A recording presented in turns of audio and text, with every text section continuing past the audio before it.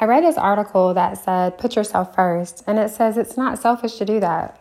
Sometimes we all know that we do everything for everybody else. And at the end of the day, you can feel burned out and left alone. But remember, sometimes it's okay to put yourself first, doing what you really love to do. No matter if that's taking a few moments out of each day and just being in a silent place.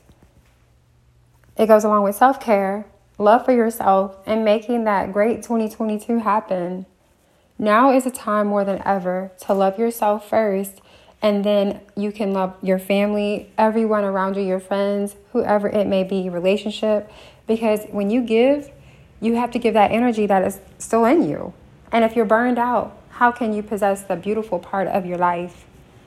Make sure that you take care of you so you can take care of everyone else around you, and that you have this great energy to possess. When you remove negativity out of your life, you'll learn to see what it really means to live again. Have a great day, everyone.